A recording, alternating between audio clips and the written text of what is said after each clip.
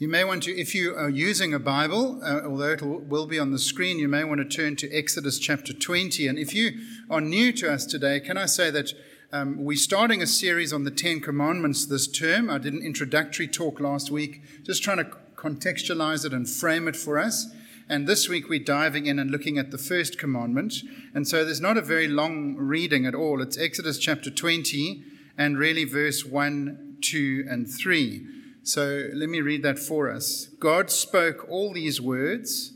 I am the Lord your God, who brought you out of Egypt, out of the land of slavery.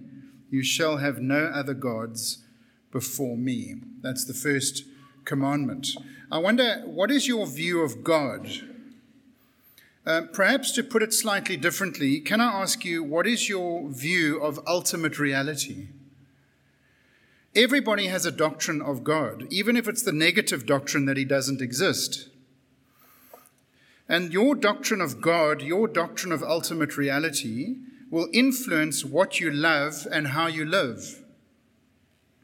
If your ultimate reality is that there is no God, then all you are left with is materialism, the view that all that exists is matter and time. It's the material world, only that which you can see. And if that is your ultimate reality, and you behave consistently with that, then this life is all that there is, and it is self-delusional to ever hope in any kind of eternal life or future. Whatever your view of God, if you are consistent, it will radically affect the way you live and behave. If we are here only as a result of time plus chance, then life essentially is tragic. Human life would have no more value intrinsically than a jellyfish or a cockroach. And if we are consistent, then we should accept survival of the fittest. We should put down anyone who is no longer useful to society or who is putting strain on the resources of society. And if a whole country or a whole region were putting strain on resources, we ought not to hesitate to go in with superior technology and wipe them out. If our ultimate reality were just our physical environment, then there would be no basis for justice and no basis for morality. If I can steal your car and get away with it, then good luck to me, it is survival of the fittest. And yet, none of us actually lives like that, not even people who are self-confessed atheists. We do value human life, even people who are no longer economically useful to society. We love them and we care for them and we want our children to know them, like our aging parents. Deep down, usefulness or utilitarianism is not the most important thing in any of our lives, even if we claim to be atheists. We send aid to regions that are poor or who have been hit by a natural disaster, and we would be appalled if they were simply wiped out. And we are naturally and instinctively highly conscious of justice. If our car is stolen, we feel violated, it is wrong, and we want justice to be done.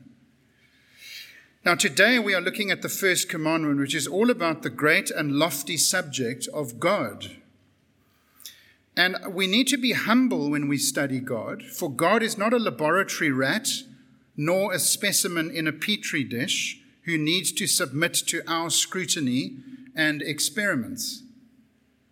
He cannot be treated as anything other than our supreme Lord, our ultimate reality. And so I want you to notice three things with me about this first commandment. The first is, he is the God of infinite power. I am the Lord your God, is what he says as he opens the Ten Commandments. Consider the infinite power of the Lord. The Israelites would have been very aware of that infinite power, for they had just come through the 10 plagues that God had sent against Pharaoh. It's interesting that Jesus thought that God's power was infinite and unlimited. In Mark chapter 14, Jesus is praying in Gethsemane the night before his death, and he says, Abba, Father, everything is possible for you. Take this cup from me, yet not what I will, but you will. Everything is possible for you. 600 years earlier, Jeremiah the prophet faced with an apparent contradiction of God's word to him, which said, I'm both going to destroy Jerusalem, but also restore it. And Jeremiah can't work out how God is going to do both. And he says, Our sovereign Lord, you have made the heavens and the earth by your great power and outstretched arm. Nothing is too difficult for you. Later on in the same chapter, God himself speaks and says, I am the Lord. In verse 27, the God of all mankind, is anything too hard for me? And that is consistent with the whole teaching of the Bible. If you believe in God, it's not difficult to see his power. The power of God is seen in what he has done in the world. With the plagues, the Israelites have had a front seat watching God's awesome power over creation. He can change the properties of water from water to blood in the Nile River, remember? He commands the weather to bring hailstones, which were so big that they killed the cattle of the Egyptians. He is the God who commands insects like the locusts and the gnats, and amphibians like the frogs. His infinite mind controls absolutely all the time every detail of created things. As the creator, he is before all things in time. He is free from the limitations imposed on us bodily creatures by space and time. He is able to exert his power anywhere and everywhere for however long he chooses. The consistent view of the Bible is that God is a mighty king, the sovereign Lord. There is only one God, and he has no rivals. Whatever he wills comes to pass, and nothing comes to pass except what he wills. His will is unopposed and cannot be defeated. Things only happen because God wills them to happen. We speak about the laws of nature. Those laws are only in place because God has put them in place, and moreover, he upholds and maintains those laws. The Bible tells us of a God who knows when a common sparrow falls to the ground. He has an infinite and omnipotent control over every creature that he has made, over every plant, ant, breeze, and even knows how many hairs are on your head, which is easier in some cases. In 2019, in the Usambara Mountains of Tanzania, the world's most endangered tree was discovered for the first time in history. It's called the Zono tree. It grows to 20 meters, and to our knowledge, there are only 7 on the planet. It was discovered for the first time in 2019. What has it been doing all this time? It's been delighting God.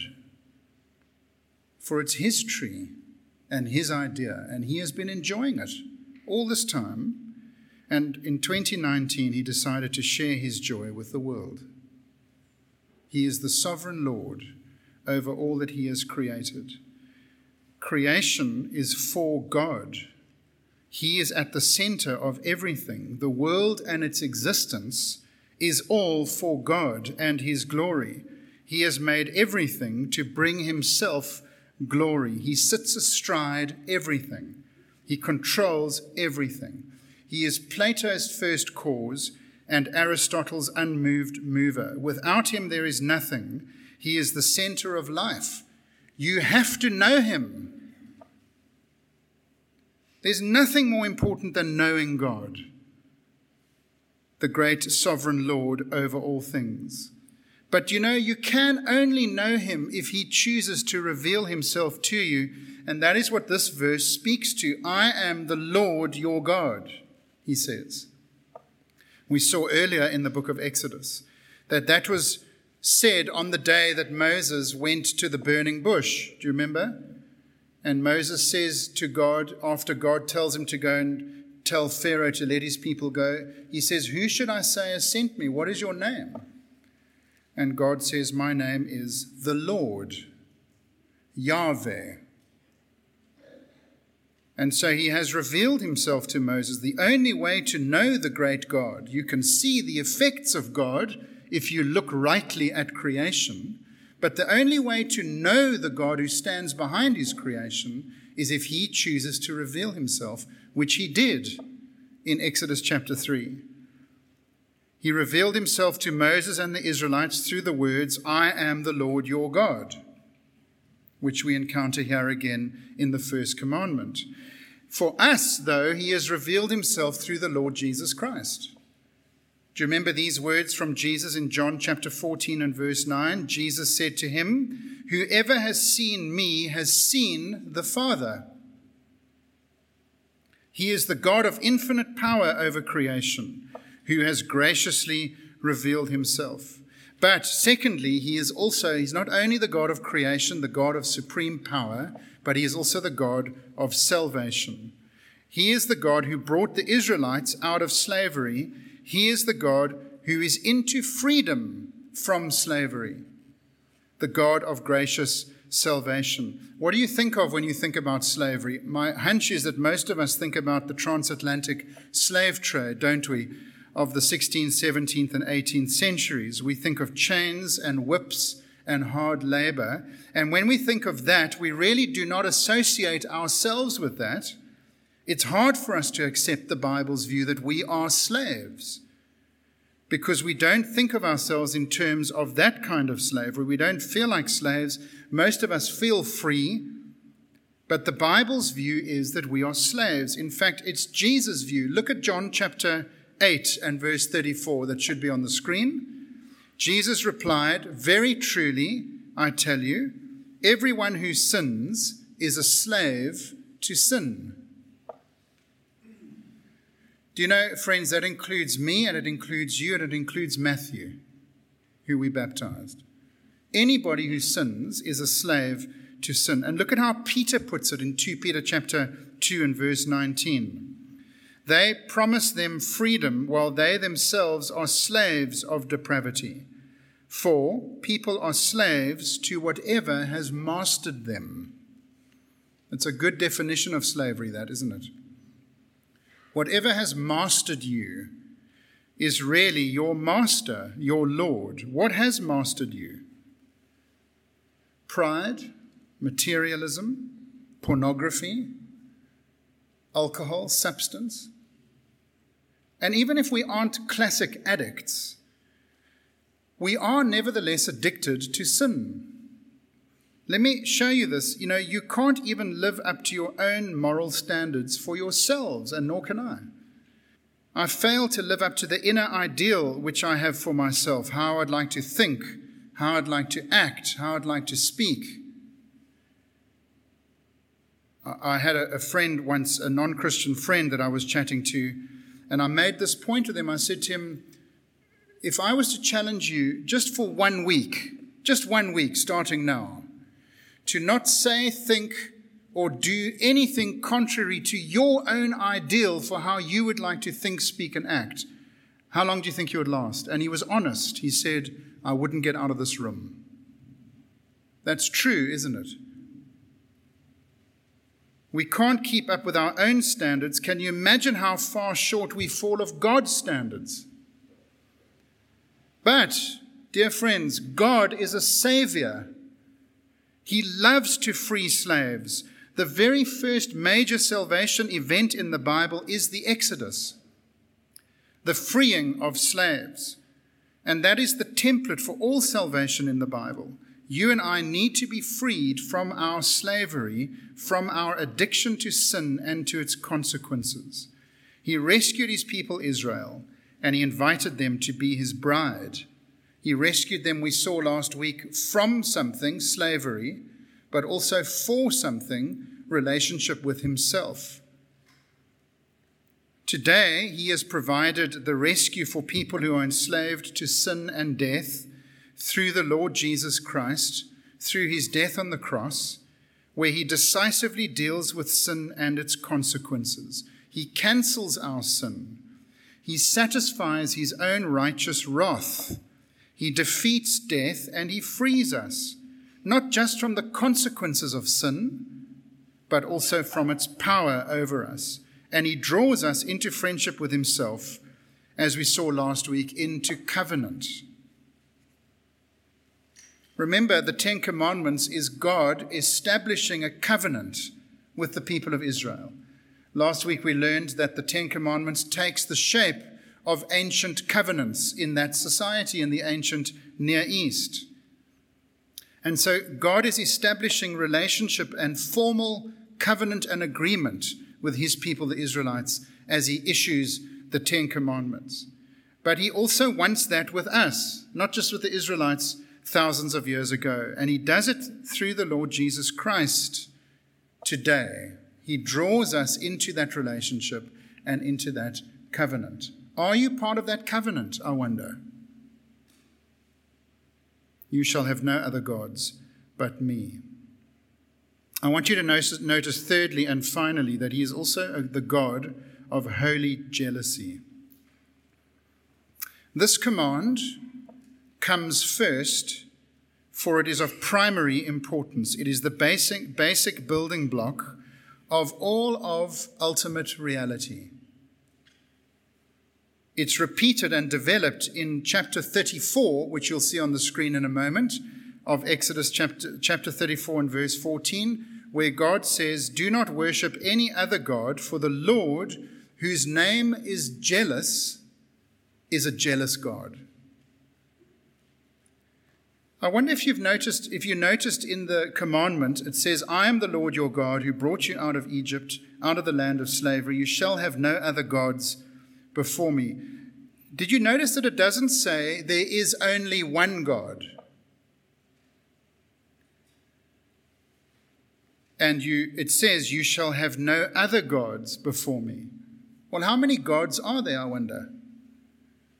Well, there is one and there is no other, according to the Bible. That is in keeping with the reality of the universe. But on the other hand, the Bible speaks about many gods. Of course, not real gods, but many things that people worship as God. In the ancient Near East, it was quite obvious. It was Molech, the god of the Canaanites, who required your firstborn to be thrown live into a roaring fire. Imagine that, Matthew, being thrown into a fire. It's unthinkable. And yet that is what the pretend god Molech demanded from his worshippers. For some, even today, it's still lumps of wood and clay. I wonder, for Stellenbosch, what are the gods? What are those false gods that occupy our hearts? Is it education, or success, or status, or financial security, or family, or happiness? John Calvin said, "Our hearts are idol factories." Anything that is a good gift from God, like love and money and affirmation and leisure and sport and children, any of those good gifts can become ultimate things in our lives. Whatever is of ultimate importance to you, that is your God. It's the thing that you think about most, that you daydream about most, that you sacrifice for most, that you orbit your life around. And do you know that the New Testament recognizes that idolatry is a very current issue? 1 Corinthians chapter 10 and verse 14, "Therefore, my dear friends, flee from idolatry." Colossians chapter 3 and verse 5, "Put to death, therefore, whatever belongs to your earthly nature. Sexual immorality, impurity, lust, evil desires, and greed, which is idolatry." Let's not think that we are too sophisticated to engage in idolatry today. It is alive and well, and it exists in our hearts, and none of us is ever a big step away from it. This commandment really is as relevant today as it ever has been. We need to keep hearing it. We need to keep repenting of breaking it. And we need to train our hearts to accept its truth. But there is something else that I want you to notice with me. It says, "You shall have no other gods before me." What does it mean to have God? I wonder. I could understand it if it said, "You shall love no other gods but me," or "You shall serve no other gods before me." But it says, "You shall have no other God before me." Well, I suppose if your God is a statue, then you have it in the sense that you own it and you polish it and you offer it fruit and flowers and you clean it and you put it back in the cupboard when you're done with it. I suppose that's having a God. If it's an idea, like an ideal, or perhaps an image that you have of yourself, then you nurture it and you hone it and you develop it and you indulge it and you go to gym for it. That's having a God. Each of us has something. You can't have nothing. And what your God is determines what your God requires and what it means to have God. And if you have a false God, believe me, you will pay your dues. False gods always require something, and you will pay for it.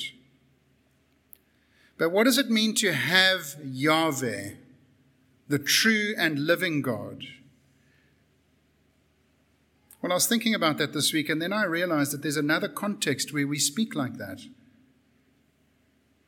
I grant, take you, Lilibet, to be my wife, to have and to hold. Isn't that beautiful? It's exactly the language of the marriage ceremony.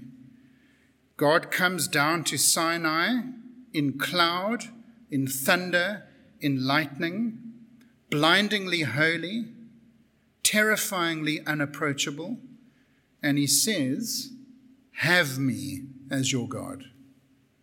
Marry me. Commit yourself to me. Can you see that we are being called in this commandment to enter into permanent relationship with the great God who made the heavens and the earth, in the same way that the marriage ceremony calls us to be committed to one another? We are being called to be committed to God and no other God. You shall have no other gods before me. The first time that God came down to his bride at Sinai was absolutely terrifying. But God came down a second time. He came in the person of his Son, the Lord Jesus Christ, who in Mark chapter 2 calls himself the bridegroom. He too wants you. He wants your heart. He wants your worship. He is not unapproachable. He is full of grace. And he calls you this morning to have him. That is to embrace him, to worship him, to enthrone him, and to orbit your life around him. The commitment that Jesus calls us to is to treat him as God, the one and only. Have you done that? Are you doing that? For if you are like me, I have to keep reminding myself that Jesus is the center and not me. It's an ongoing daily exercise. And so, friends, can I speak to you? If you are not a Christian this morning, how wonderful that you are here. I'm so glad that you're here. You need to know God. The way to know God is to come to his Son, the Lord Jesus Christ. And I would love to help you with that if you'd like to take that further. If you are a Christian this morning, and I know that many of you are, will we obey the first commandment and have no other God but God? Now will you bow with me as we pray? I'm just going to give you a moment of quiet reflection, just to think about anything that you may have heard this morning. Perhaps you want to make a response in the privacy of your own heart to God.